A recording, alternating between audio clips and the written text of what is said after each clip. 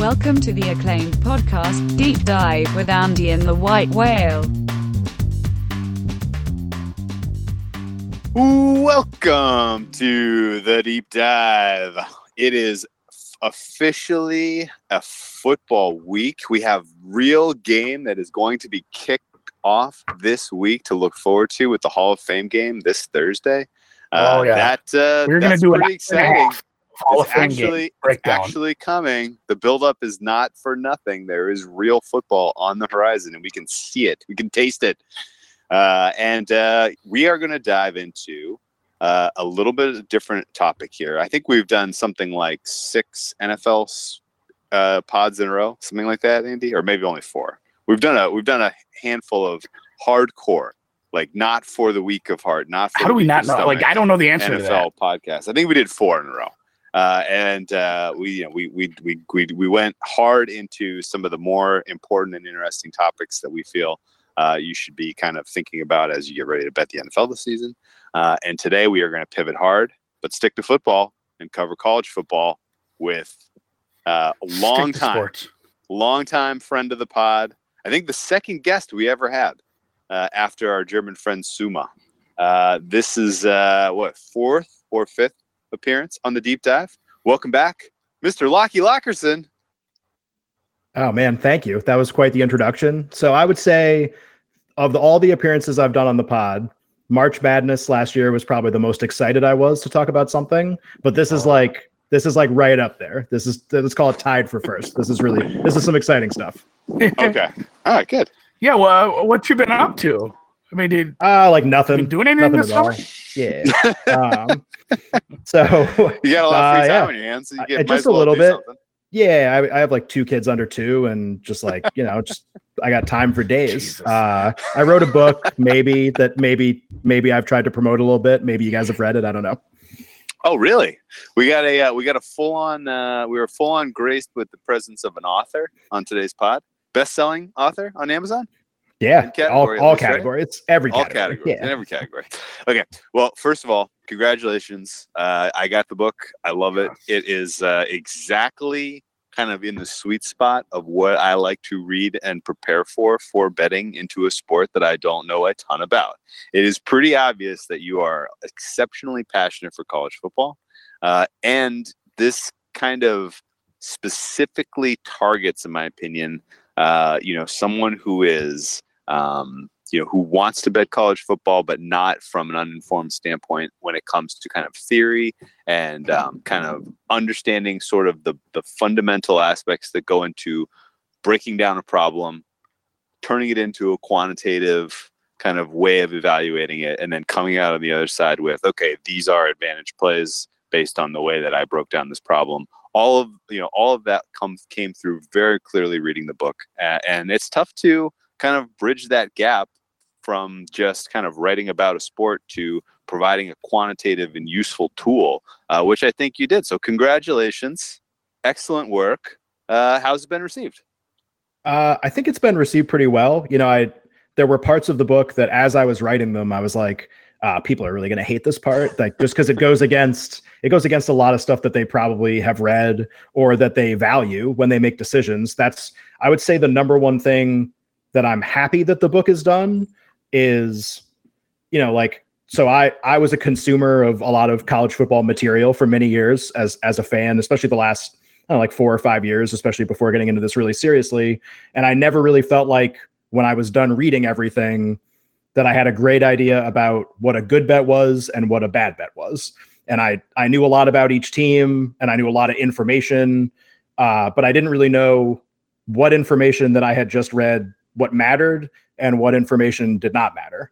And the number one finding of the book is I think that almost all of the information I used to consume did not matter at all. And probably led to me making a lot of bad decisions or thinking that I was making good decisions when I was not. So what I would just say is, in terms of how it's been received, I think the number one thing that the book does, which is positive, is it helps people avoid making a bad bet, which a lot of times is just as good as making a good bet. I think that's like the best way I can put it. I mean, just on its face, though, like if you're, like that experience has got to be like life-changing value, because you are now kind of reframing the entire way you go about solving a problem, evaluating market. Like, oh, okay, all this stuff that I thought was data, that I thought was signal, is not.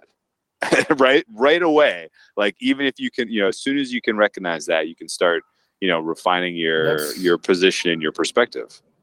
Yeah, absolutely. I mean, that's for sure my favorite part. Oh yeah, the way you explain, thanks, but the way you explain certain markets, like that. You talk about all the other, we're not going to name names, but any other preview material you can get for college football, and I mean, just they don't really explain the what goes into it, and that is my favorite part. And I mean, you're giving away the farm on some of this stuff. People should be paying a lot more for this, because right. you can say, hey, you can just say, well, here's my picks. I think these are plus value. I mean, you really break it down, and I think the biggest compliment I can give to those sections, and I mean, let's just take the Heisman section. Anything like that, and some of the stuff we did pre-pod, we were talking, it makes me think about how I'm handicapping other markets in other sports. Like, if you can take that information and it makes you think about how you're doing things, how you're attacking problems, how you're approaching markets and prices in completely different markets, sports, anything. I think that right away, I mean, that's a huge inherent value. A lot of the book just had me thinking about other things, which is, I don't know, a weird compliment. Like, you had my mind wandering, but yeah, when you get into some of the problem solving on those markets, it really, really had my mind racing. Yep. Oh, well, I'm happy to hear that. And I think that's good. And I think one of the things about when I was saying before, when you consume all this material and then when you're done, you still don't really know where to be. It's almost like you haven't even begun yet. You don't even know where to begin. And part of the reason for that is that it's risky to write material in which you're making very concrete selections and giving advice or explaining something that might even eliminate an edge. And I don't even really know necessarily that I have an edge like 100%. It's possible that I do not, that this has all been a ton of noise and whatever. But, a lot of material that you will consume, will kind of say, it'll be like, like this team's going to be good this year, or like a dark horse or a contender. There's a lot of like synonyms and verbiage that a preview guide can use to try to say something in a way that's vague enough that if they get it wrong, it doesn't matter. And if they get it right, then they can say that they had said it. So there's 100 different ways to say the same thing. Usually like something about a contender is the way to do it. So if, let's say if Alabama, Clemson, Georgia, and Ohio State are viewed as like favorites, if you give the next 10 teams as your dark horse and one of them makes the playoff, you can then claim that you had the dark horse. And it's when in reality, like, okay, like you didn't pick teams 1 through 4, but in a competition in which 4 teams are awarded something, you had teams 5 through 14. Like, the idea that you will get something right in that situation is extremely high. So if you want to know how you can write a guide year after year, and this does not apply to any guide singularly or any sport singularly, really, it applies to just the concept of guides. Like, if you make a bunch of bold predictions and you're wrong about all of them, you are probably worried that no one is going to buy the guide again next year. And so a lot of the language that you get in guides is sort of like they have a chance at a bowl game or could win the conference or whatever, in such a way that dark horse. We're feeling very dark horse is the best, right? Like super low consequence. What about the light horse? That's always like my no consequence statement. It's the Twitter lean. I mean, it's like you put out the tweet, and you see this from some accounts that will remain nameless. I'm leaning the Red Sox tonight. I'm not betting it, but I'm leaning it. And then if the Red Sox lose, that's the last you hear about that. But if the Red Sox win, of course, that person retweets, I hope you all made some money off this tonight. I'll be doing this all week. 1-0 plus 1 unit. Want to know on my leans. So I mean, I think that just to kind of like to tie a bow on that topic. So I think with this guide, like there are a lot of bet recommendations in the guide, some of which are even not available right now. The numbers have already moved in a way that makes me feel good because the market is moving towards my projection. And the good thing about this guide, I think, is that when you read with any sport, if you read just preview material on the sport, I'm not sure at the end of it, and if you go to the next season, when you get ready to do the next season, are you any smarter in terms of how you are figuring out what to bet on? So my sort of purpose or hope with this guide is that when you read it, okay, like there are bets in there that you can make. They are still available. We'll talk about some at the end of the podcast. But did you learn certain things about the markets that made you think about the season differently, so that next season, maybe you don't even buy the guide. Maybe you try to write your own guide. Maybe you try to have your own material, do your own research, whatever, that there are ways you can think about those markets where it's like, oh, actually, like this isn't a market I ever want to be betting into. Or if I'm betting this market, here's the type of bet that I should be looking for, something like that. So that, if I get a win total wrong, you didn't feel like it was a waste of money, basically. I like this a lot. Well, our friend I like that you took a stand. Yes, absolutely. And our friend Suma did this for the NFL last year, and I enjoyed it immensely because it was a product that was written for a bettor, not a product that was written to serve a college football fan base broadly. And I think one of the things that, other guides, other kind of previews, they try to capitalize on just serving up softballs to kind of satisfy your preconceptions, right? Like if you go in thinking like, man, Oregon's got a shot this year, and you flip to the Oregon page in your guide, and that's the only preview you read, and at the end they're like, oh, they're a dark horse. You're like, yes, I knew it. Oregon's got a shot, right? like that's like the whole purpose of it. Like they're not serving like a gives you that confirmation. Confirmation bias galore. Like they are preying on that sort of stuff because that's the audience is is a different level of people who are seeking information. And I mean, is it fair to say that you have like a target audience here that's, maybe a smaller subsect of college football fans who are just, razor focused on, trying to beat the market? Yeah. So I tried to kind of keep the audience as broad as I could when I was writing. But I mean, at some point you have to make decisions. Like I can't have a chapter on Monte Carlo simulation. Like I can't, like I just, because that's true. I actually, that sentence was totally incorrect. I could have had a chapter on different types of statistical analysis, like places you can scrape data from that are more advantageous than others, like stuff like that, I mean, and I'm not a pro, but stuff that, like pros tend to do. And I could try to walk somebody who is very, not knowledgeable about the topic through it. But like that to me seemed like that shouldn't be the point of this. Like the point of this is if you're a fan and you don't bet, you can still get a lot smarter.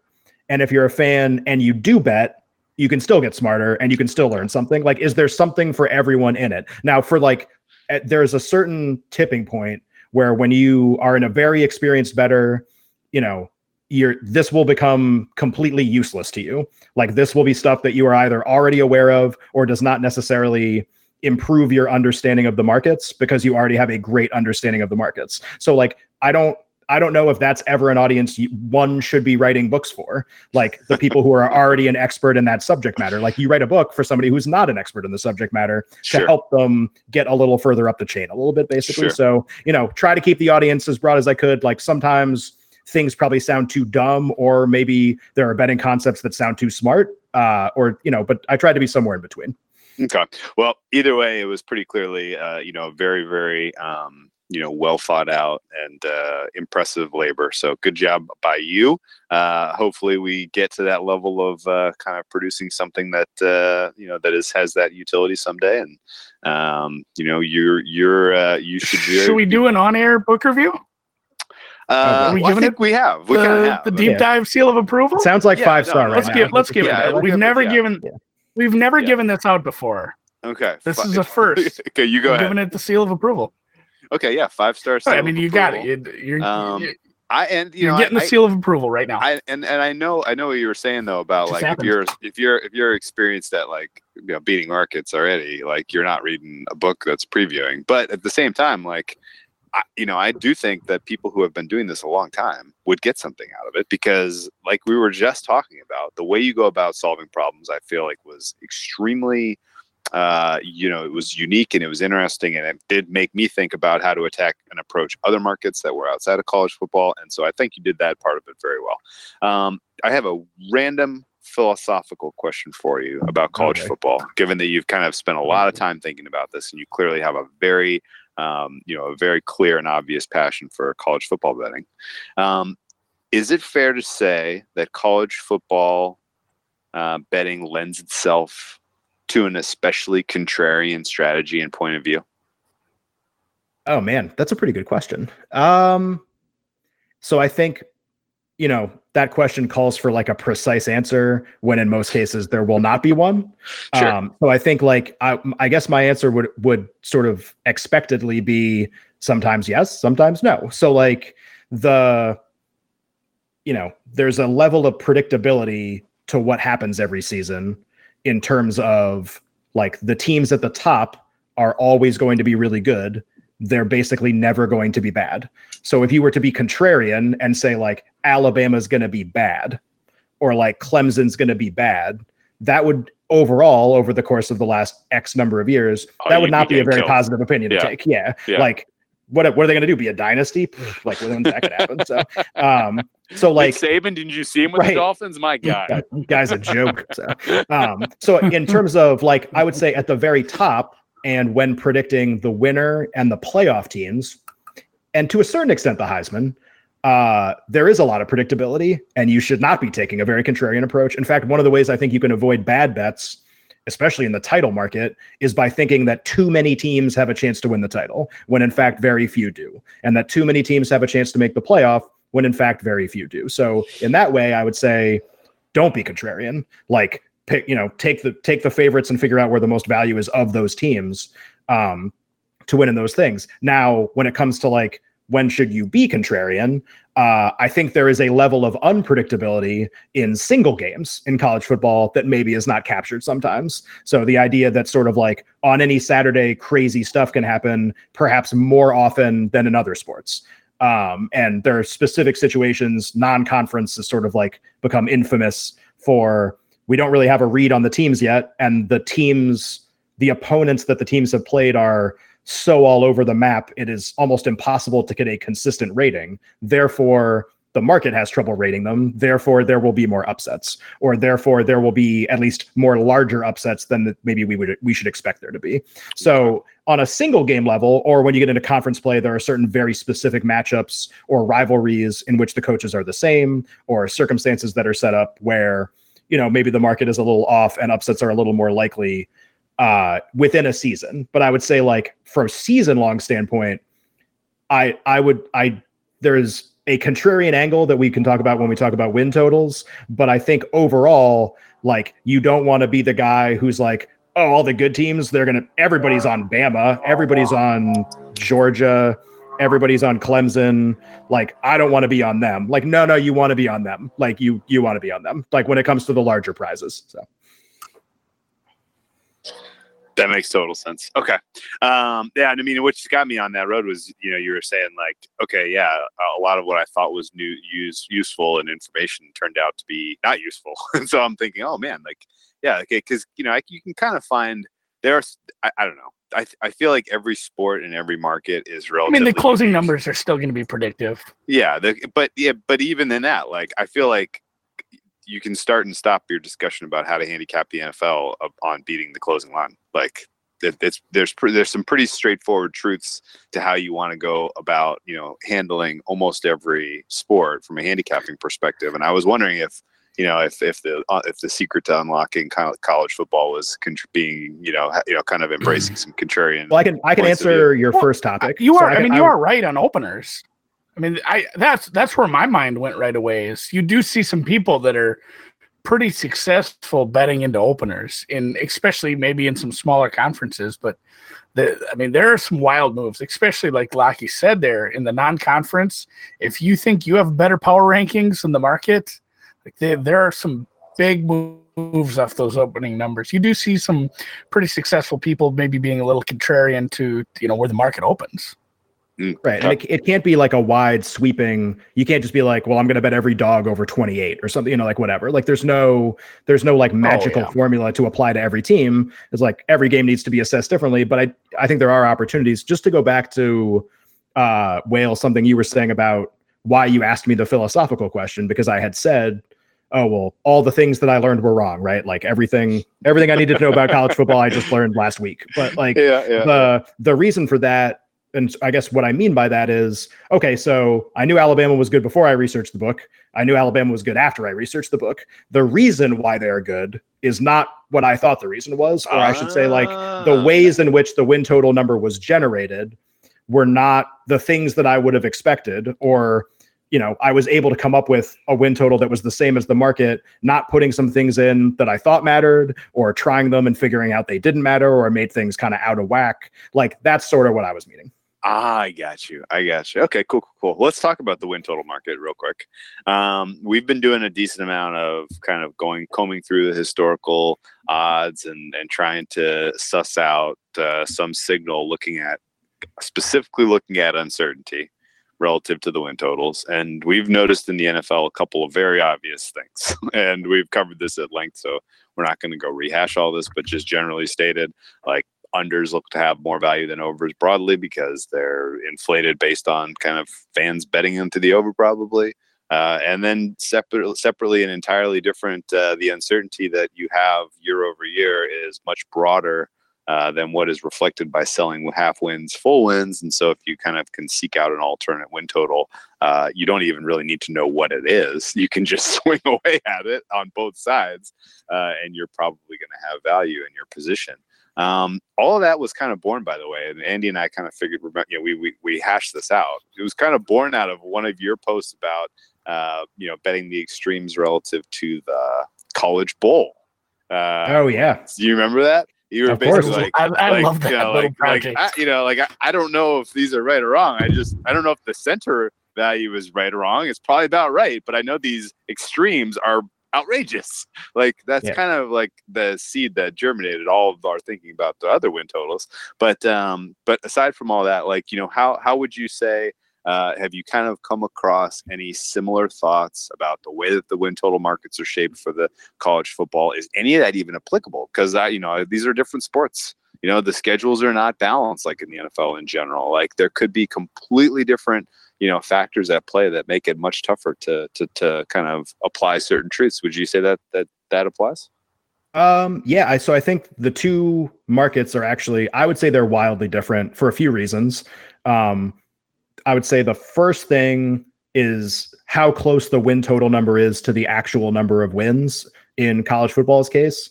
I think when you guys were doing your NFL thing, you said that like the average like mistake or whatever you want to call it, like misfit compared to a number was like 2 point, a low 2, right? 2.5, something like that. Yeah, 2.5. Yeah. Yeah. So now in college, shorter season. So like in terms of percentage, like difference, it will be less. But I think in the largest data set I have so far, I think the average error is like 1.28 wins. Whoa! In a 12-game season. So if you want to just look at that as in a 12-game season, it's like 11%, difference in terms of the number of games they play. And then the NFL, it's more than that, playing 16 games. So my first thought when I see something like that is like, oh no, like, is this really a market I want to be betting into when the market is like dead on consistent, like nothing's ever that crazy. So if you just stop there, you would be like, all right, well, I'm gonna go bet something else. Like where are the NBA win totals? Where are those guys? Yeah, let's go game of the year. Let's go game. Right. Of the year. I think NBA wins. At the Golden Knights. I just ran NBA wins actually because I'm like, hint, building another project for the season. And NBA wins are actually really tight too, but not this tight. This is like pretty wild. And so the first question that it begs is, okay, well, why are college football win totals so much closer to the actual number than NFL win totals? And the answer is actually really obvious when you look at the schedules, which is that the college football schedule contains an incredibly high number of high probability wins and losses for a lot of teams that are not contained in an NFL schedule. So in an NFL schedule, you have no idea who's going to be good or bad really within the course of a given season. Like, we're pretty sure Arizona is going to stink, and we're pretty sure the Patriots are going to be good, and everything in between is kind of like somewhere between like maybe like 6 and 11 wins. And in college, there are maybe 100 games that are going to be played where I can already tell you with 95 to 99% certainty who the winner of the game is going to be. And no matter when the game is played this season, or what the weather is, or who the starting quarterback is even for either team, it is a certainty that there will be a winner of that game, and I can tell you who that's going to be. So because of that, when you're trying to formulate your own win total, you can get pretty close just by adding up, let's say, all the games where there's a 90% win probability or more, or the team has a 10% win probability or less. So like, if I'll pick a random team in random games. So if I'm like Central Michigan and I play Clemson, like, let's chalk that one up as a loss. And if I'm Central Michigan and I play Clemson and I'm like, oh man, we play Clemson in non-conference, let's give Wagner a call, see if they want to come here. We'll pay them. And this is Central Michigan. They're not going to pay anybody, but Central Michigan, let's pay them $500,000 to come play us in a game, and we'll get a win. And then we'll be 1-1. And we're going to set up our schedule in such a way that we can get to a bowl game, hopefully. So because this behavior occurs all the time, and a lot of the teams that are being paid have win totals and are part of this, and a lot of teams that are doing the paying have win totals and are a part of this, it sort of creates this sort of extreme predictability at the fringes, which you see sometimes. So just to kind of like spin this forward and with more exact analysis. So I talked about the average mistake is basically like it's like 1.2, 1.3 wins in terms of versus the win total and the actual wins. Pretty tight. When you look at the listed win total and how often the actual number of wins differs from that, you start to see like really, really interesting things emerge. And this is actually stuff I don't talk about in super detail in the book, but for like a betting pod like this, I think is really interesting. So I would say one thing the market does really, really well is it identifies the teams that are like crazy elite every year. There's usually only like a few of them, maybe like 3 or 4 or 5, maybe. It does a really good job of knowing who those teams are and setting an appropriate number, usually like 10.5, 11, or 11.5. So every team plays, with a couple exceptions, basically like if Hawaii is involved or a service academy, every team plays 12 games. So if a win total is 11 or 11.5, that team's probably pretty damn good. And if the win total is 10.5, they're probably also pretty good. They might just be in the SEC, basically.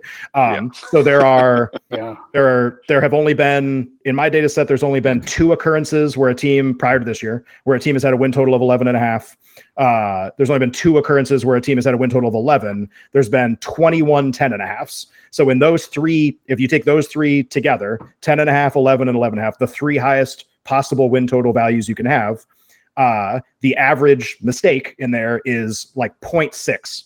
It's like possibly, now again, you're at the upper part of the range. So like a team can't win 13 games. They can only exceed going one, or they can only be far off going one way. So it's going to be less. Just like if you have win totals that are like 1.5 and 2, they're probably going to be less because you can't really win. You can't win -1 games, even though like UConn's probably going to try this year. So you can't.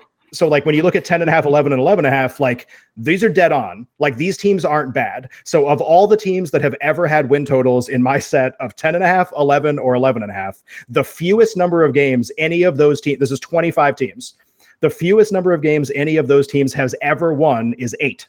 And that has only happened 3 times, excuse me. Every other team, so 22 of the 25 teams that have win totals 10.5, 11, or 11.5 have won at least 10 games. So the market does a really, really good job of saying, man, you know who's going to win like 10 or 11 games this year? That team. And so when you're evaluating those teams, like you need to have a really good reason for betting against them, I would say, because these are numbers that the market tends to get really right. So like this year, that's basically Clemson, Alabama, Georgia, Oklahoma in terms of power conference teams. Oh, sorry. So I'm only talking about power conference teams. Like small teams have their own set of rules, but like the big conference teams, so that's about 64 or 65 if you put Notre Dame in, this is a rule that governs them specifically. I have more. It's almost like you're not really handicapping a 12 game. Yeah. It's like you're not handicapping a 12 game schedule. Like with Alabama. Yeah, exactly. It's like you said with with eight essentially being the hard deck. You're not going below that. Even to get to 8 is a huge outlier.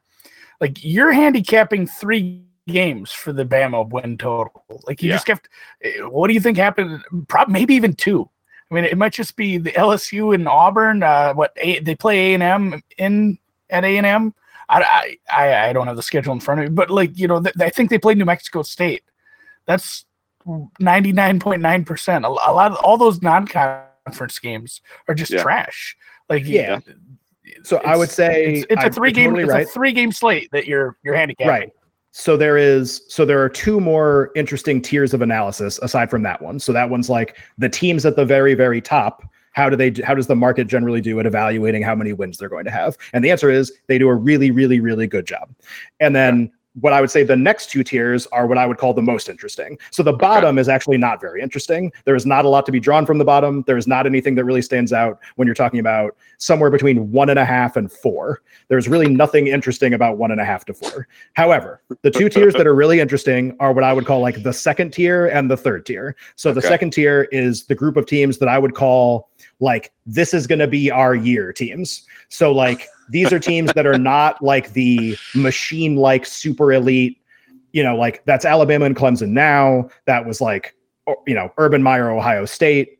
That was like LSU back in the day. That was like USC with Pete Carroll. There's those couple teams where it's just like, every year you can pencil them in for like 10.5, 11.5 win total. They're going to win that many games. Like it's over. The next set of teams are the teams that are like the second tier teams. So they're really, really good, but they're not as good as the other ones. So these are teams with win totals that you will frequently see in 9, 9.5, and 10 range, and some 8.5s, especially if they play in a really tough conference. So like, I would say these are the teams every year that every single casual person tries to talk themselves into. And when you start to get from 10.5 to 10 in the market, when that drop occurs, and it is like the starkest drop you can possibly have. So there have been 21 instances of a win total of 10.5. 57% have gone over. It's a small sample, but we're getting those numbers pretty right. The average error is less than 1. Win total of 10 goes over 19% of the time. What? And there are 38% pushes. What? So from 10 down, and the average error goes up about like a half a win. And then from 10 to 9.5 to 9 to 8.5, you start to see a very consistent trend emerge, which is the prevailing amount of just an insane amount of unders. And you can say like, well, what's the reason for that? So I have a theory that basically like every power, and again, we're only talking about like, I don't want to hear about like Ohio. Like, I don't care right now for this discussion, or like Boise, whose win total is like 10 or 10.5 every year. So for power conference teams, the teams that could win the title, that all kind of behave the same way, these are sort of the rules. So when you're, when you're dealing with everybody outside of the super elite, my theory is that basically there is a like magnetic attraction toward the number 7. It's basically like between 6.5 and 7. And the average power conference team every year wins about 6.99 games. That's the average number of teams. If you start to get, once you eliminate the super elite that have essentially broken college football, they recruit way too well, their coach is way too good, their quarterback is always the best. When you remove that couple teams, every other team kind of behaves the same way in the market. So win totals that are 8.5, 9, 9.5, 10 have very, very, very strong unders. And win totals that are just under like 6, 5.5, 5 have very, very, very strong overs, and they both pull in that direction. And what you might say is like, well, why the fuck does that happen? And with the bottom, it's so much more easily explainable. I have a theory about why it occurs at the top. So at the bottom, basically, at the bottom is generally like every power conference team averages 7 wins. So if you have a team that's at like, that is in a power conference that is at 5, 5.5, like they probably either have been terrible for a really long time, or they recently got a new coach, or there's been like a lot of overhaul in some way. So like a couple teams that I'm thinking about that fit this profile, kind of, it's like West Virginia and like Georgia Tech and North Carolina, teams like that. Kind of fall into this range. So when you're a 4.5 win total, the average error of a 4.5 win total is about 1.9. The average error of a win total of 5 is 2.25. And the average error of a win total of 5.5 is about 1.75. So these are teams that we're getting wrong all the time. And what you come to find out is we're generally getting them wrong to the over. Not like a ton, but I would say of all the win totals on the board, this is basically the only zone where you see overs hit at a larger rate than anything else. Because like with a lot of other win total markets, there are more wins built in than actually exist. So unders will always sort of be skewed that way. Like in most win total markets, you should kind of like always bet unders. If you, especially if you don't have an opinion, you just don't flip a coin. Just like if you don't really know what to do, bet the under, because there are probably like more wins accounted for in the win totals than there are actual games that can be won. So and you see that play out across these totals, there's really only like 3 or 4 values where the win total for the over is hits it above 50%. And almost every other thing is way below 50. So this is one set that stands out is like 5.5, crazy errors all the time in all directions, generally favoring the over. Okay, well, why is that? So in the book, this is the one angle that I talk about where I was like, what the fuck is going on here? And 5 especially, 5 is pretty wild, where you're basically hitting it like 56, 57%, sometimes more if you restrict it to like last 5 years, where maybe you could argue like everyone's information is smarter. Still, this is happening. And you're pushing at a really high rate too. So like you when you capture the 5 with a power conference team, it's just incredible because of the way they, and so you say like, all right, well, why is this happening? Okay, well, if you don't know anything about college football, sorry, this is like a 20-minute answer, by the way, but I think it's pretty interesting. This is exactly why we write. So you're taking notes. I'm gonna be. I don't always go back and listen to our pods, but I'm gonna listen to this. I was just gonna say the same thing. So, like I'm gonna actually listen. 5s especially. I'm glad you guys are so interested. So meanwhile the listeners, like I'm gonna flip over to like SVP and Russillo. I'll see you guys later. So like the reason why, if you don't know anything about college football, the reason why 5 and 5.5 might be appealing if you bet the over, or why you might see those come in a little more often than it, other overs at other numbers, is that there's basically like sort of a design to the college football schedule that is very, very, on purpose. It's done with purpose, which is every team wants to make a bowl game. And with some exceptions, the way that you make a bowl game is you have to win 6 games.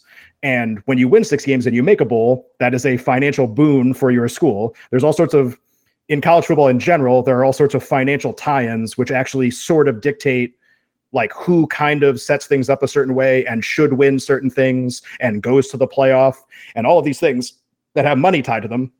Generally through the conferences, it's all been set up in such a way where the money generally always goes to the same places. And part of that is, if you're a power conference school, setting up your schedule in such a way so that you are eligible to go play in a bowl. And the way you do that is you have to win 6 games. Okay, well, let's say you're Alabama, like you're going to win 6 games. So when you're scheduling, even as far in advance as this is scheduled, your level of recruiting, your level of confidence that you can get to that threshold means that when you're scheduling non-conference games, like you can schedule some bad teams, but you can also schedule like a couple test games. Like you can, Alabama just booked Wisconsin. Last year they played Louisville when they were supposed to be good. It turns out they were terrible. They played Florida State before that. Like SEC teams have recently said, especially, that they're willing to schedule tougher games because they don't want to be accused of playing cupcakes anymore. Okay, well, let's say you're Vanderbilt. You are by a large margin the worst recruiting team in the conference. You have to play Alabama. You have to play Georgia. We don't always have to play Alabama. Sometimes you have the pleasure of playing Alabama. Then sometimes you have to play Georgia, Florida, A&M, all these teams that just have sick 5-star athletes. Okay, so what do? Okay, well, when you're looking at your schedule, you are going to be much less likely to schedule a lot of test games on your non-conference schedule because you're going to get the crap beaten out of you in the conference schedule. So your path to 6 games involves scheduling a slightly easier non-conference. So the whole point of this is decisions are being made at schools in terms of paying schools to come play you to get a win, and how you set up your schedule in terms of the ways that you can control. You can't control who's in your conference, obviously, like season to season, you can't. All decisions are being made so that you hit the 6 target or you go over it. And so when you see a power conference team with a win total of 5, it is sort of a number that is not indicative of what the school's goal is. Like if a win total is 7, the school is not saying to themselves, what we have to do, win more than 7 games. Like that's a made up number that we're just betting on. But if you see a win total of 5, the school is actually designing a schedule and playing the season in such a way that they can win more games than that. So in a way, they are on the same side that you are on. And you kind of see that bear out. Aligned. Yeah, in terms of, and what I say in the book, which is also very interesting, is 5 and 5.5 are set with basically as great a frequency as 6, 6.5, and 7, 7.5 in terms of the market. 7, 7.5 is the most set. If you take the solid number, whatever the whole number, I probably just butchered whatever the math term for that is, and the half number, Yeah, sure, whatever. And by the way, buy my book. There's a lot of math in it. So I'm sure that makes people feel really comfortable with stuff. So if you take the integer and the half and you combine them, basically like, you see a pretty even distribution. 6, 6.5 actually occurs less than 5, 5.5, and then 7, 7.5, 8, 8.5, whatever. But 5, 5.5 basically should not be assigned as much as it is for the goals that the teams have, the average number of wins they get, and like how they're setting everything up to make that happen. So, we talked about teams at the way top. We talked about the teams kind of right under the bowl eligibility, but to get back to sort of this is our year teams, because this is like my favorite set. Like it's so funny because what it really captures is it's the dark horse teams. Like it's all these teams that we all spend all of this material and content all and the magazine all and the discussion. flag planting, We spend all of this time trying to pick basic, like literally every year, the exercise essentially boils down to who are the third and fourth playoff teams going to be. And that doesn't change. Like everyone's like, oh, Alabama, Clemson, like we've never had something like this. Like bullshit. We have this like every year. The teams are just different. Yeah, who made the playoff a lot? Like Urban Meyer, wherever he was. Like, you know who won the title a lot? USC. Like we know, like there's always those teams. It's just in the playoff structure, because the playoff structure has only been around. This is the 6th year. Alabama and Clemson are just the teams of the moment. In this structure, that's all we know. But in 5 years, that won't be all we know. There'll be another team, and we don't know who that is. A lot of people probably think it's Nebraska. So like, when you look at the teams that this is going to be our year, it's like really you have this group of, let's say like 8 or 9 teams, and really only one of them are actually probably going to be, it's really only going to be their year. It's not going to be everyone else's year. and this is like, oh, like I hit my dark horse. It was Texas. And it's like, well, while you were hitting your dark horse of Texas, here are the 8 teams that went under 10. Like here are the 8 teams that went under 9.5. Like, who didn't have their year? You mean to LSU, tell me it can't Florida. be everybody's year?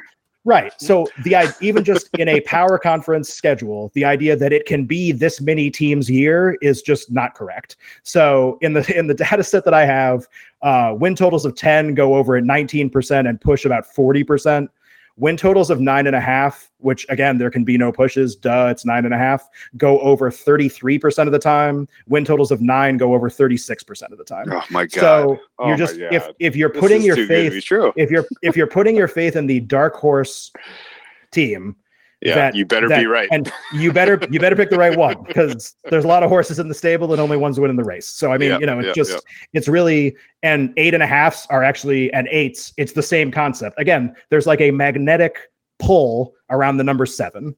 And basically like when you get too far over that, like you really better be careful about paying a lot of overs. And when you get too far under it, well, yeah, I guess in a certain extent, that makes sense, because once you punch your 6th ticket, but you're not going to your conference title game, what do you care in late November? Maybe you're playing your rival, but like maybe you're just playing some team that you're going to get your ass kicked. Whatever, we got our 6 wins. And just the motivational aspect is I would say the motivational aspect is something that bears studying, but I cannot confirm that any of that is true. What I would say is that if you, I mean, that's just like the fun bar talk is like, they don't give a shit. They got 7 wins already. So like, but what I would say is that if every power conference team behaves kind of the same way outside of the like uber elite broken the system teams, if every team kind of behaves the same way, then like the likelihood any one of those teams really should win 9 or 10 games when they're playing each other a lot is pretty low. And bear in mind that like, well, you're like, oh, well,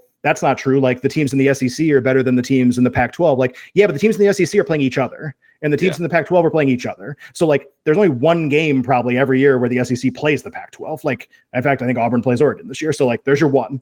And so the idea that the teams that are constantly testing themselves against similar teams, the idea that anyone who hasn't broken the system would exceed that one way or the other is, it seems like, incorrect. And we'll see if that continues to bear itself out the more data points we get.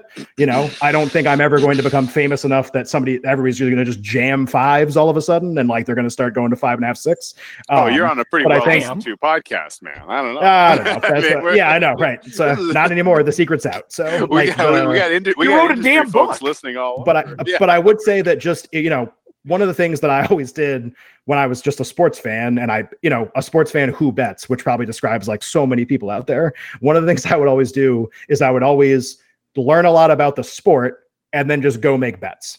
Yeah, and sure. the more that you look at types of bets, and the more you look at like, what am I doing? What you kind of figure out is like, okay, cool. Like still do that because that's really fun, but also like take just as much time to look at like the history of the market and like what is happening. Like, don't just like enter into the market with your info. Like, I don't know anything about win totals, but I love Florida, or whatever. Yeah, like right. I'm just, and it's like, well, actually like teams in that 9.5, 10 range, like are generally all the teams that we get fired. So like this year, cause I know people probably care more about this year than any other, like just looking at my master list, like who's like a Power 5 team with a win total from 9.5 to 10. So like Michigan, Ohio State, Florida, LSU, Texas, Utah, Oregon, Washington, like sound I've heard familiar? a lot of people. These I've are heard a all the lot of teams people that talk everyone's about saying are those the dark teams, horses. yeah, Right. sure. Does this sound familiar at all? It's Yes, just it like, does. so it's just what category do these teams fall into? Oh, this is really interesting. Like these are all the teams we talk ourselves into every year. Okay. And then at the end of the year, we're like, ah, shit, I got it just, wrong. I mean, All you right, just let's put described a the fine cover point. art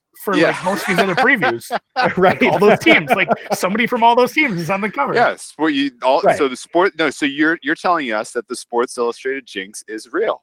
That they've gotten jinxed. No. Well, and to a certain extent, like it's lame to pick Alabama to win the title, right? So you yes, just try to exactly. pick somebody So else. Go and right down. to whoever else you dark pick, horse. like, yeah. Okay. And here's the thing, like survivorship bias, like somebody's going to be right.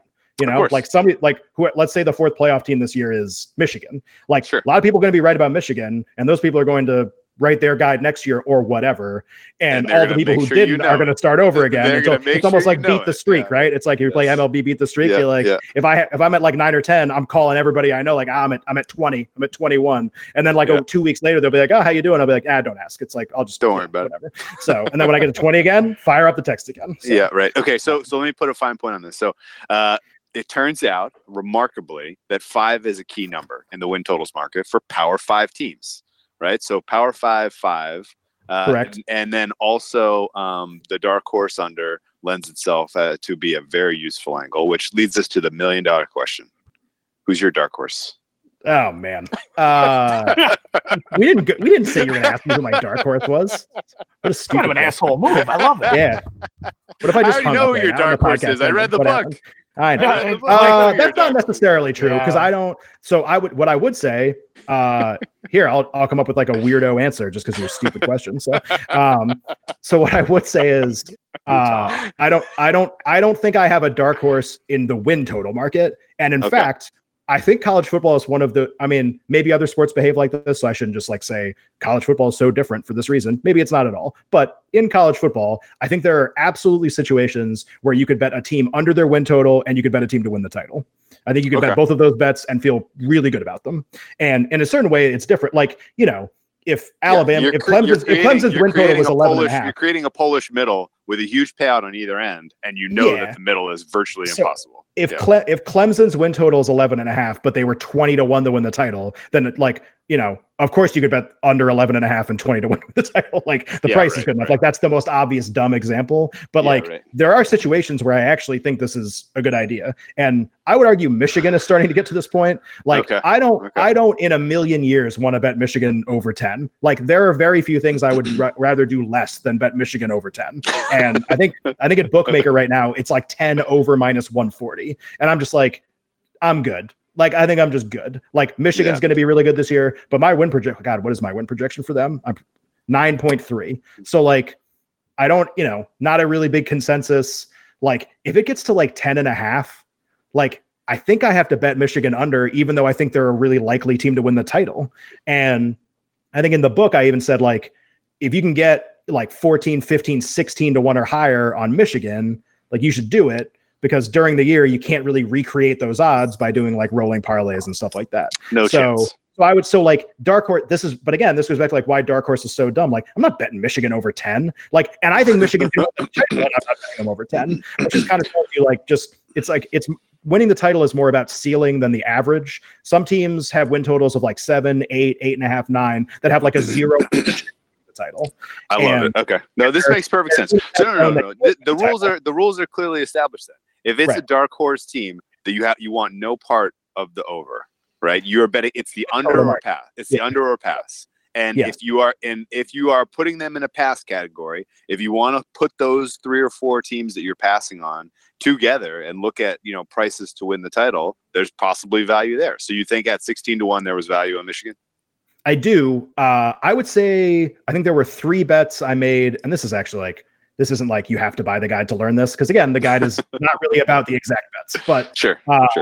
Michigan to win the title, I thought was really interesting. It's gotten bet down in a couple places. I think there's like a 15 left. There's probably a couple 15s left. There was like a recent shift at a couple offshores, like in the last 48 hours, I want to say, where I think Michigan actually got bumped back up again. So, I think Bama got jammed a little bit in those places. So like, anyway, it moves around a little bit, but like the idea is that if you take Michigan like 16 now, then like you can't really rolling parlay during the season because they can eat a loss and still make it. If they did eat a loss early, okay, cool. You can like rolling parlay all their money lines the rest of the year and you get better value. But like, there's not really a great way to do it once you get to that number. When you get to like 8-1, 9-1, 10-1, all you do is you just like parlay like whatever key game X, Ohio State, and the Big Ten title game, and like you're right. Yes, then you're good. Okay. So anyway, dark horse, one more dark horse.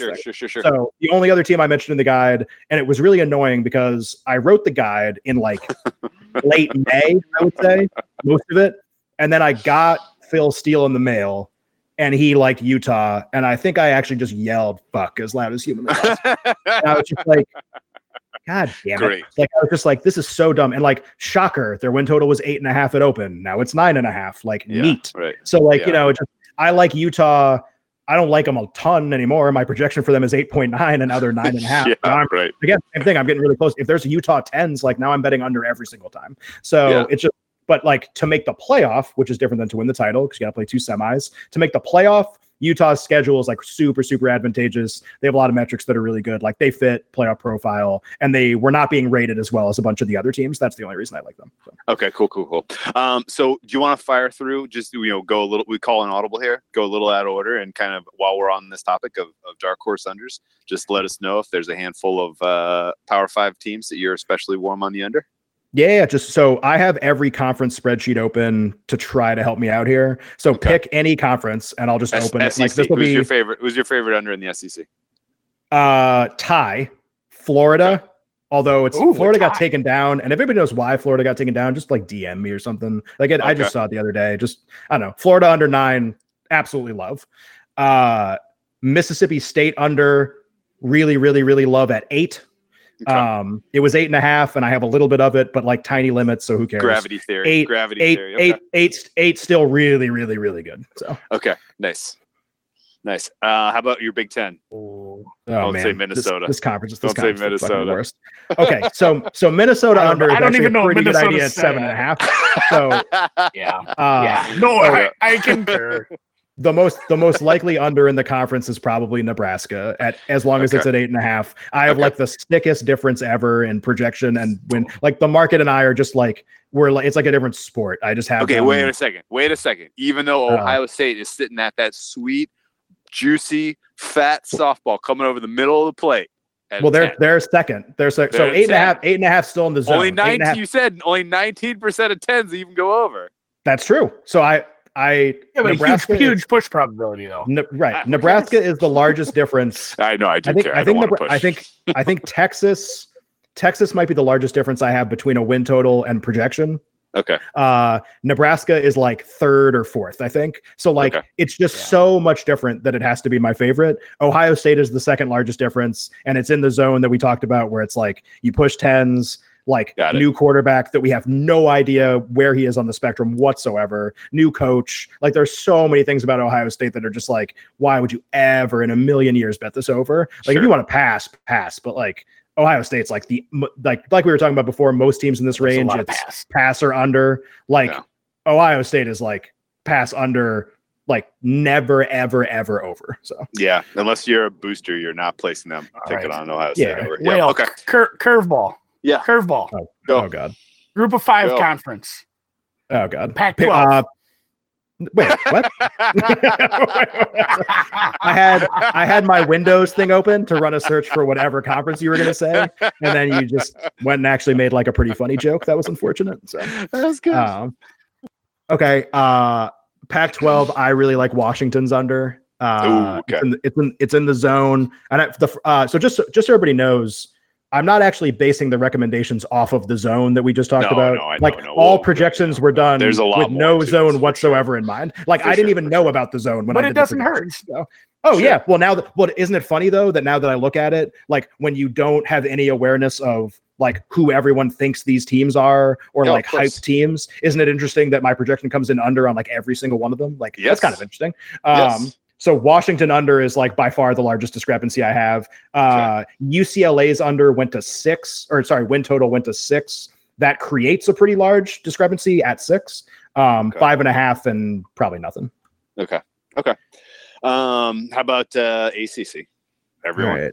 ACC's no. See, that's this year, right? I know we didn't really talk about Clemson a ton. So like, I have Clemson at 10, and I know I'm too low. That brings up a whole different conversation. Then what's the deal with Clemson? Why? It sounds like you would think that in general that's a bad bet. Yet people are still they cannot help themselves but run to the window and lock down some Clemson money. So sometimes I make Seinfeld jokes and nobody is old enough to actually have watched Seinfeld, but there's like a really famous Seinfeld scene where George basically talks about how it's like it's not you, it's me speech. And like, if it's anybody, it's me. Like I invented, if it's not you, it's me. So I would say with Clemson, the situation is like, it's not Clemson, it's everyone else. Like Clemson's fine. They're awesome. Like it's not really about Clemson, but I think what has happened is like basically two things. Like everyone is rating Clemson the same as they were last year, when in actuality, that was like the best Clemson team in the history of the school by a lot. That might have been one of the great teams of college football history. And every metric we have says that. Their Pythagorean win expectation in an 8-game ACC schedule was 7.72. Like it's by far the largest number since they joined the ACC. Like wow, that's the best team at just think about it. It's like NFL caliber defense that all came back that shouldn't have, and Trevor Lawrence. It's like that merged together in one season. So this year you still have one of those things. Like the offense is going to be sick again.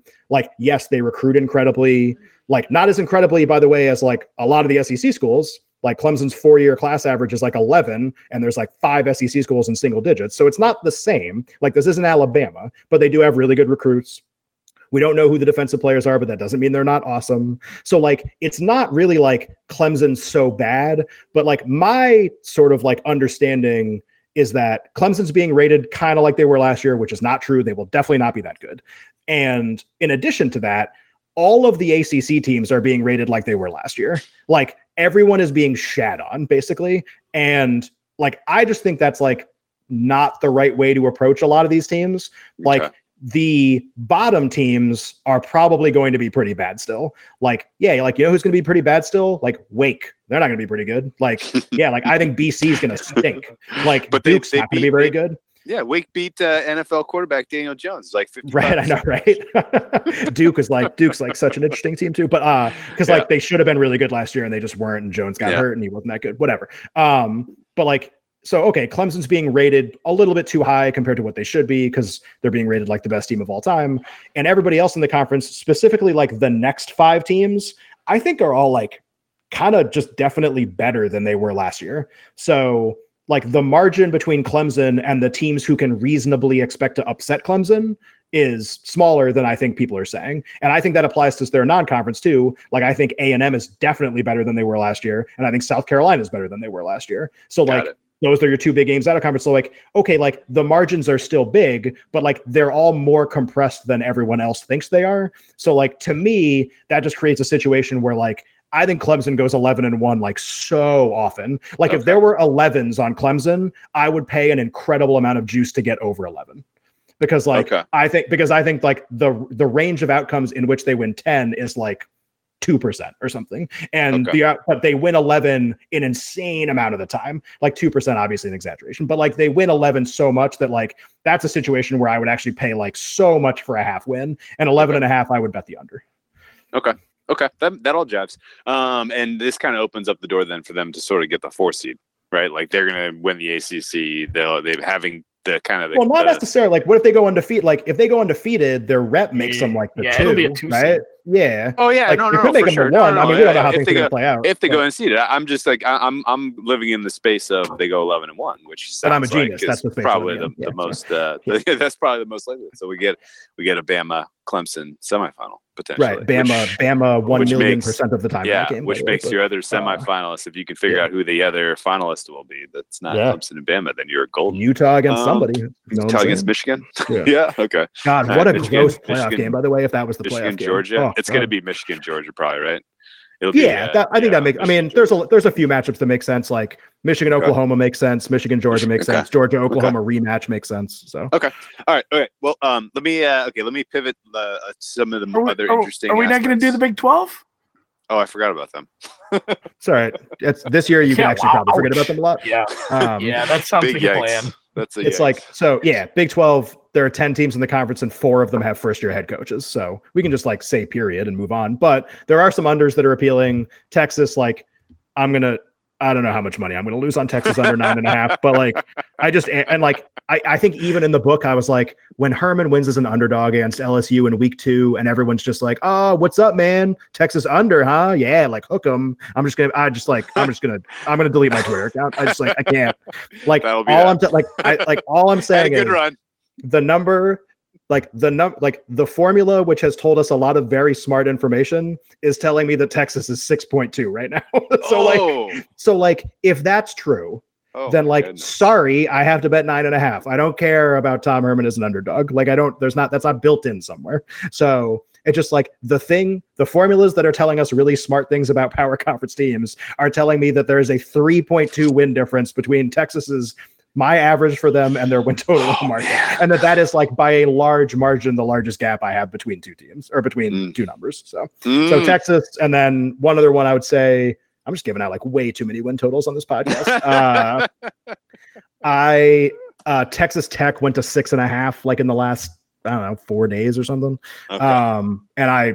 That's not right. So 6 is really 6 is like fine, but 6.5 like way under. So. I love this. Okay, well that was a lot, and people can hopefully we're taking notes. Let's pivot a little bit and talk more process, because there are two things I wanted to cover. We don't have to give this as much time as we talked win totals here, but the 2 things that I wanted to cover. One was kind of just sort of from a stand back and evaluate your process for how you go about handicapping the Heisman market, because that I think lends itself to be translated across all futures markets.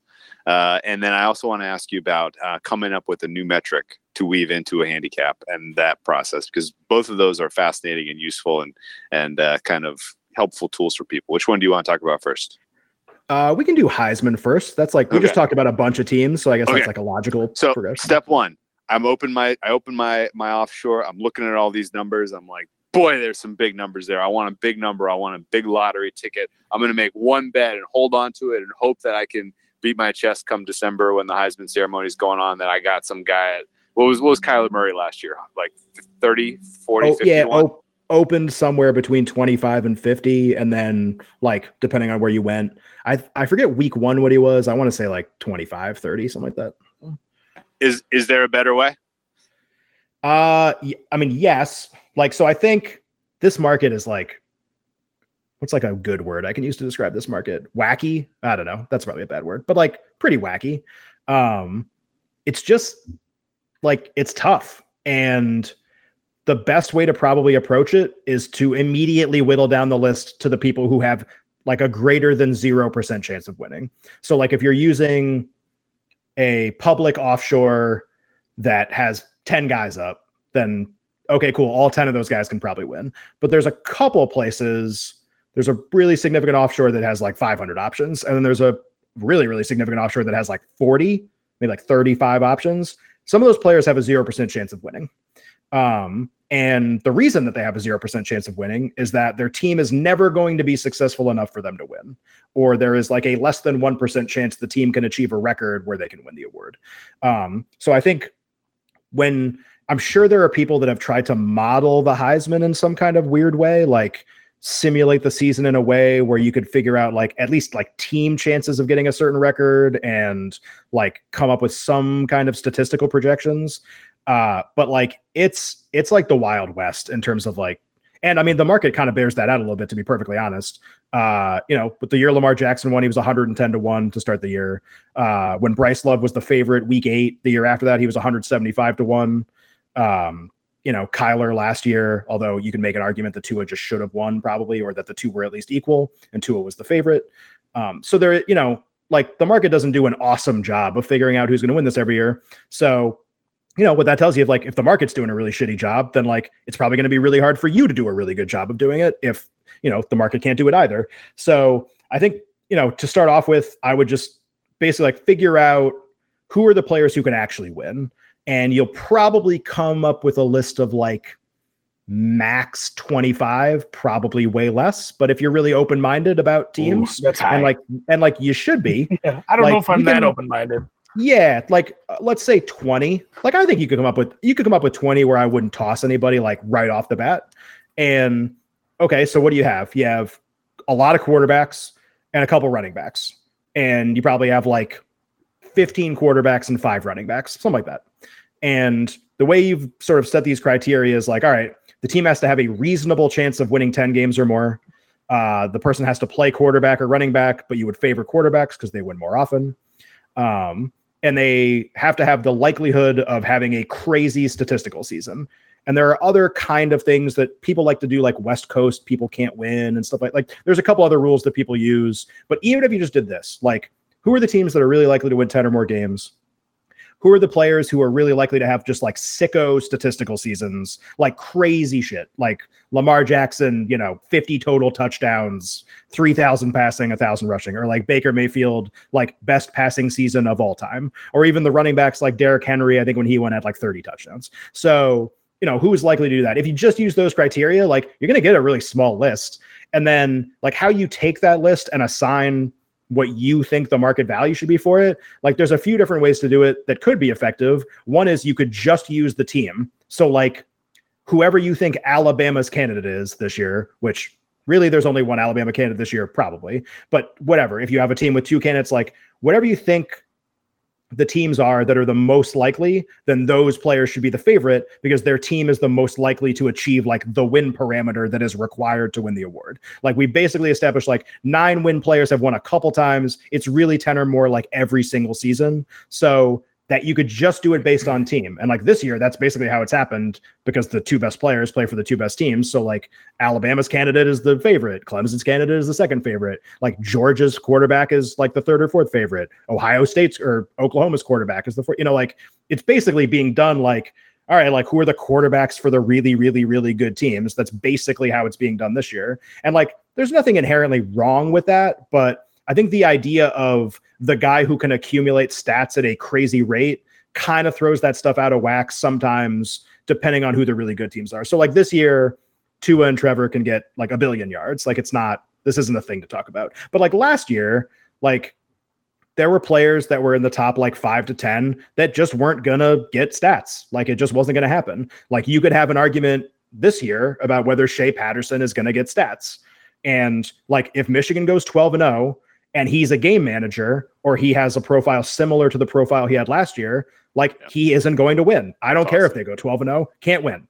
So like the question with him is there going to be enough of an uptick in stats, especially against really good teams? Like his numbers against ranked teams are just garbage. So like, is there an uptick in stats, especially against good teams, like that can create a situation where he wins? And at least by having a new offensive coordinator, that's at least possible, even though I would say it's unlikely. So like, just by using these criteria, again, like, can I at least stop you from making the bad bet, right? That's like kind of the point of a lot of these things. Like, I can't necessarily tell you what the most valuable Heisman bet is right now, but I can tell you what like the 150 set money on fire bets are. And if I can stop you from betting on those, then at least you're putting your money somewhere where you have like a fighting chance. In the Heisman, that's probably the best I can do. Yeah. You know that TV show on the Discovery Channel, How It's Made? Yeah, of course. It's kind of like what this was. You get to. I like just listening. I mean, we've said this for a couple years now. This is one of our favorite things about guests is just hearing process. And I will say, like, this was. I mean, it's earlier on in the book, and the way I read a book on ebook is sometimes I skip around a little too. But this was one of the first sections I read was your Heisman breakdown, and I just like the way I like a process of elimination where you're actually putting some logic behind it. Anybody who does buy or read the book, this is my favorite part, probably. Like it applies across beyond. Yeah, but no, I mean, like, yeah. You can take the philosophy. Oh, no, you and can apply that's the this thing. to an Like, NFL market. It applies to an everything. NBA market. Yeah, for sure. Any That's what I awards love. market, right? Any awards market, there are qualifying parameters that if you do some digging, if you scratch up some historical results, and you figure out, well, what did the market think about these teams before the season started? And, like, okay, well, here were the prices. Here is, you can absolutely establish some of these rules for yourself for certain prop markets that are, that are awards or, that are voting based. Like, I can tell you right now, if you're going to bet into the NBA MVP market, you better pick a team that finishes in the top 2 of either conference, period. Like, you have to win 50 games or more. Have to. Not debatable. Non-negotiable, not debatable. Or average right? a triple double. Not You have to do one of those two things. Right. And it's like that step alone where you're like, oh, okay. Like, there's really only 5 or 6 teams that could even get there. And out of those 5 or 6 teams, like, there's clearly one alpha on the team who it could be. Like, you've already whittled your way down to a really small list. And, hey, sum up those probabilities. Like, you could be looking at a list that of those 5 or 6 names, there is a 100% chance that the winner is on that list. And if you add up the break-even probabilities across those 5 or 6 names, you might get 80, 75, 60%, which means you're going to get the rest of that margin and put it in your pocket, right? I mean, like, granted, you have to be right about that sort of thing if you take that approach. But, I think that if you can establish some hard criteria for some of these type of awards, then you're off and running. Right. Like, what I would say is the difference between like things like the Heisman, so like award markets, and I don't know, something like single game markets or sides totals, whatever, is okay. So we have these like hard and fast rules. Like, these don't really work in game environments, right? Where like there's more unpredictability. Like, in any game, there is a chance the other team wins. Like, it's a non-zero chance in basically every game. Like, the reason why I think parameters are more effective in award markets is that you're basically trying to predict like narrative human behavior. And if you know that everyone who votes for an award is always drawn to specific things, then you can try to identify those things. And if those things do not exist, then that player can be eliminated because the people who are voting approach things the same way. So you're not really like trying to figure out like when the game is played, what happens, which has like a billion variables going on. You're basically trying to be like, if I'm like a reporter for the freaking like Times Picayune and I'm looking at college stats, like if a guy won 8 games, I'm never voting for him. So if I know that every reporter is looking at it like that, then yeah, I'm tossing people who aren't going to win more than 8 games or fewer. So, I think there's just like the set of rules you can apply is just different than if you were trying to do like a game that has a lot of variation. Yeah. Right. Like the Texas quarterback has no shot because they're going to win 6 games. Right? Well, I don't know. There are a lot of people in the market who would disagree with me, apparently. What I would say, just because like somebody's going to ask me that question. So like Sam Ehlinger is like super popular Heisman like this year, I think. Like sure. He's pretty low in the market. Well, I mean, their win total is 9.5. Like he should be pretty high up in the market. Look at his statistical season last year. This isn't a rhetorical question, but I'm not going to answer it. So look at his statistical season last year, and then bear in mind that he received 0 votes in any way for the Heisman Trophy. Look at the season that he had. He got 0 votes. They won 10 games. So like, or 9, whatever they were. They beat Georgia. So in the bowl game, whatever, 9 or 10 games. Like, look at his season. He got 0 votes. Like, tell me that he's going to have a better season statistically than he had last year. It was like, he 35 touchdowns and like 2 picks. It was like so dumb. It wasn't that. That's exaggerated. But like, just again, if you like Sam Ehlinger, like look at the stat profile. Like, tell me he's going to be better than that. He got 0 votes. 0. Yeah. Okay. I love this. Let's pivot Talent then score? to the very, very last one, talent score. So this struck a chord because this kind of goes back to kind of my underlying philosophy about building model, building anything quantitative. If you do it the way someone else does it, likelihood is you're not going to do it as well. If you're just kind of going with the same old way that most of the people in the market are doing it, you're going to presumably do it a little more sloppy, a little slower, and you're not going to get, you're not going to realize any gains on that. And when you do find edges, it's going to be because, you are missing the key part that everyone else has, and you're basically going to be finding bad sides, bad totals, whatever. And so that leads me to, okay, well then how do you do it? Right? Like, what is important? And I think you can start and end with differentiation. Like, you have to have a very unique, take on a specific aspect if you want to try to incorporate it quantitatively. And maybe no better way of doing that than taking a problem that exists where there doesn't exist a metric already and coming up with one from thin air. And that is what you did as it relates to trying to come up with a numerical value to capture the talent level on any given team. And I thought, as I read it, I was like, this may not bear fruit this year. This may take a couple of years to figure out. I don't know how long it will take, but I know that it will work, because I was like, this is exactly what is needed to answer this problem. And like, this is an approach that is sound from a philosophy standpoint. And, you can be back tested for years and years and years. Like it checked all the boxes. How did you kind of get there? Thanks. So this is the best metric since NBA fatigue factor, right? That was your thing. This was like that turned out that was total nonsense. It was all noise, and we're not ever talking about that again.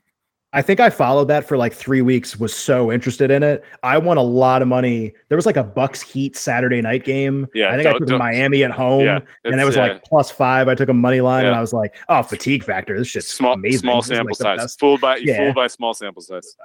Hey, I mean, I've been there times by randomness. Don't worry about it. Yeah, right. Yeah, right. #Taleb. So like, what I would say is, talent score was something. I would say that was like one of the first things I came up with when I was writing the book, because I just like, one of my big problems with discussion about college football is that there are so many teams and there are so many pieces of information available that not everyone really like has. So what I mean by that is, like, if you're a college football fan and you're listening to someone talk about a specific team, of which there are 130, like, they're going to start naming very like small pieces of information that you probably don't have. And you're going to be like, wow, like I never knew. That's so interesting. Like, I love this team now, or I don't love this team now. Like, I was listening to David Pollack do Russillo's podcast last year. And like, I like both of those guys a lot, and I think they're really good at their jobs. However,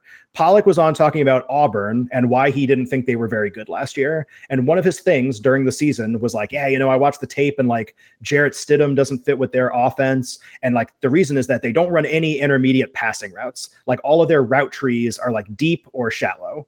And I was like, wow, that's like the most interesting thing in the world. Like, that's such an interesting piece of analysis that doesn't help me one iota to figure out who's going to be good that season. So like, there's so much information, and it's really, really, really tough to take like all of the things about all the teams and boil them down to a number.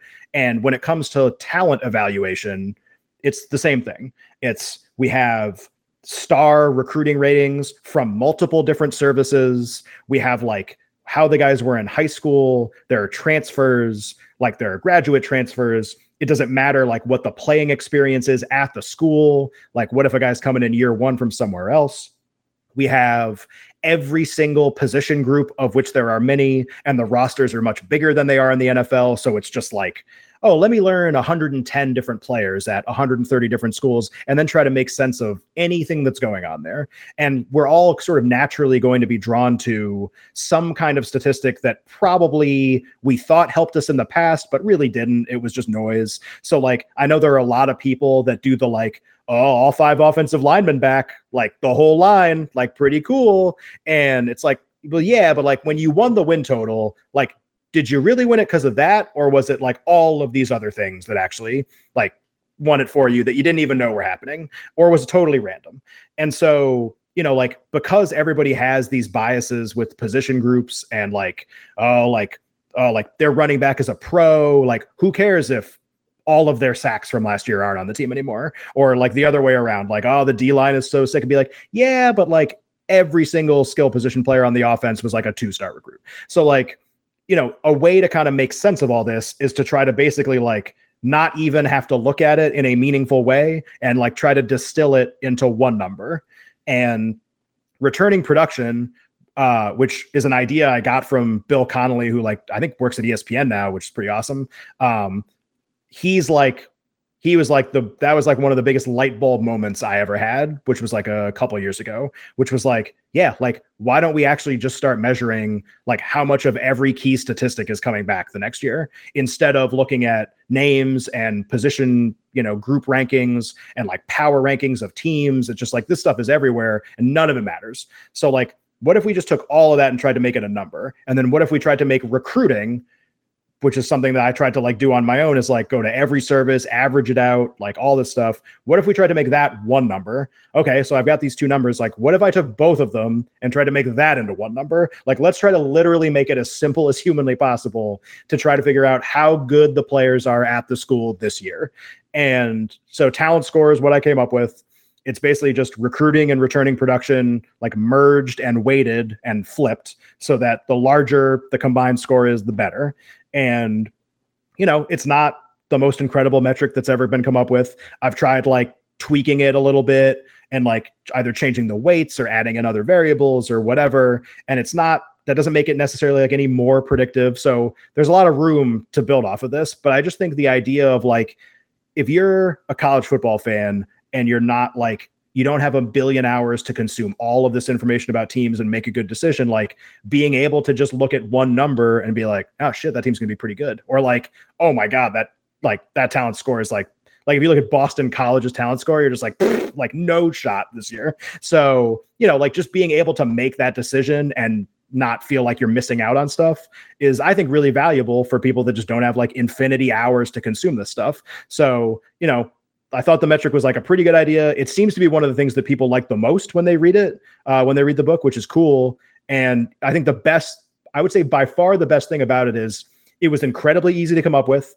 There are things that are very obvious that are not in it, which can be added if we can account for them correctly. So it's sort of like the first step toward a really good metric, which I think is like kind of exciting. Yes, absolutely agreed. And it falls right into why, I appreciate it because I'm that person who doesn't have the bandwidth to understand everything about all these teams. And if you can boil it down to as simple as this is how talented that team is, like now I actually have some perspective to operate on, and I freaking loved it. So good job by you. Andy, you got any final questions, final thoughts? Or should we wrap this beauty up? I like the way how it takes a known quantity in how good a team was last year, because how good a team was last year. You don't know anything about this year. It takes that known quantity and tries to bring it forward, somehow quantitatively. So it'll be interesting to see how that goes. And yeah, buy the book. Yeah. So what I would say, even though he gave you half the book here. So that's what I was going to say. So I basically put out a poll, like, I'll give out some win totals. Let me know what conference you want win totals from. Well, guess what? You all got fucking win totals. You all win. So here's what I would say. So I had a guy, I don't remember his name. I don't have Twitter open. I have a guy who commented on that poll. I think I had two people that were like, why isn't the MAC on the poll? I want a MAC win total. So guess what? Guess what? Like random guy 69. Here's your freaking MAC win total. So, because every other conference got one, right? People want the MAC. Okay, here's your fucking MAC win total. So we need some action. I really like Eastern Michigan under 6.5. They have like the most negative indicators of all time going into a MAC season. So MAC, it turns out, is incredibly fun for a lot of reasons, and that have to do with MACtion. Yeah. So when everybody thinks about MACtion, it's like, oh, like crazy high scoring back and forth games, unpredictability, gotta watch every Tuesday night, have to bet on the games, whatever. So it should then come as no surprise that a lot of the teams are very evenly matched when you look at a lot of metrics, especially talent stuff. And one of the things that can ultimately determine who has a really good season and a bad season is turnover margin, especially in conference play. So if you can just pare down things to turnover margin in conference play, when you have a sicko turnover margin in conference play one year, it should not surprise you that that does not stay the same the next year and that you will experience insane regression as a result of that. And in MAC play, that's incredibly predictive. In other conferences, less so because there's more talent difference. There's all sorts of other stuff going on. MAC, it's like, here are all these Midwest schools that are incredibly even with a couple exceptions, just beating the shit out of each other. And whoever turns the ball over the most loses. And Eastern Michigan had an insane turnover margin last year. They have a bunch of other negative indicators too. And my projection for them is like just under 6.5. But I think the likelihood they go over that number, I think, is pretty small. So I would say for those of you that wanted a MAC win total, give me Eastern Michigan under 6.5. So. I love it. Love it. Great. The turnover margin, regression to the mean. Oh, that's such a tried and true. Anyway, great stuff. God, I'm pumped from action now. I know. I'm pumped for college football in general. This is going to be great. I can't wait for this. Where can people find your book? Where can people follow you on Twitter? Sure. How do we, tell us what else you have coming up for the rest of the college football season? I'll be honest with you. I dare someone to tell me where they've heard better coverage as far as college football goes than on this podcast. Seriously, seriously, this was as useful and utilitarian of a prep for college football as I ever could have hoped for. People have got to be wondering, where can I get this information week in, week out come college football season? Sure. I don't know if I have a great answer for that right now, but I can tell you where to buy the book. So the book is available on Amazon. The number one thing that I can't believe I've had to tell a lot of people, but it's my fault because I read a lot on my phone. So I lose track of not everybody reads a lot on their phone. So anyway, you can go to Amazon, you click a button, you buy the book. All you have to do to read the book, no matter what phone you own, no matter what tablet you own, you can own some generic fourth-party tablet from Korea. And if you can get the Kindle app, which is free, you can read the book. You just have to pay for the book on Amazon. So you go to Amazon, you buy the book, download the app on whatever phone you want. You can read it. It's called Lockie Lockerson's 2019 College Football Season Preview, which is pretty descriptive of what's actually in the book. There's no real mystery there.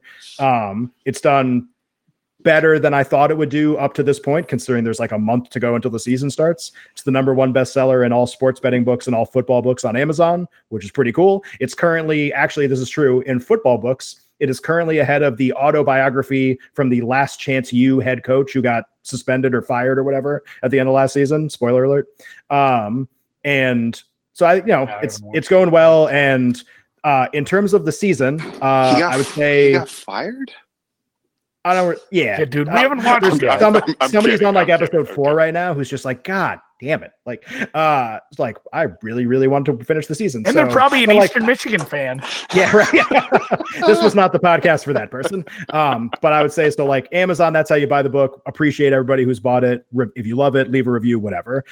This season, I cannot in full detail tell you what I will be doing. Suffice to say I will have a couple announcements pretty soon about what I will be doing. So. All right. Well, fantastic. We'll leave it here. Thank you again, as always, for your perspective on these sort of things, and congratulations on your success becoming a bona fide published author. And with that, we'll call pretty it crazy. Call it so we'll call thanks, it guys. Call it Appreciate a podcast. it. Talk to everybody in a couple days. Yep. Best of luck this year. Thanks.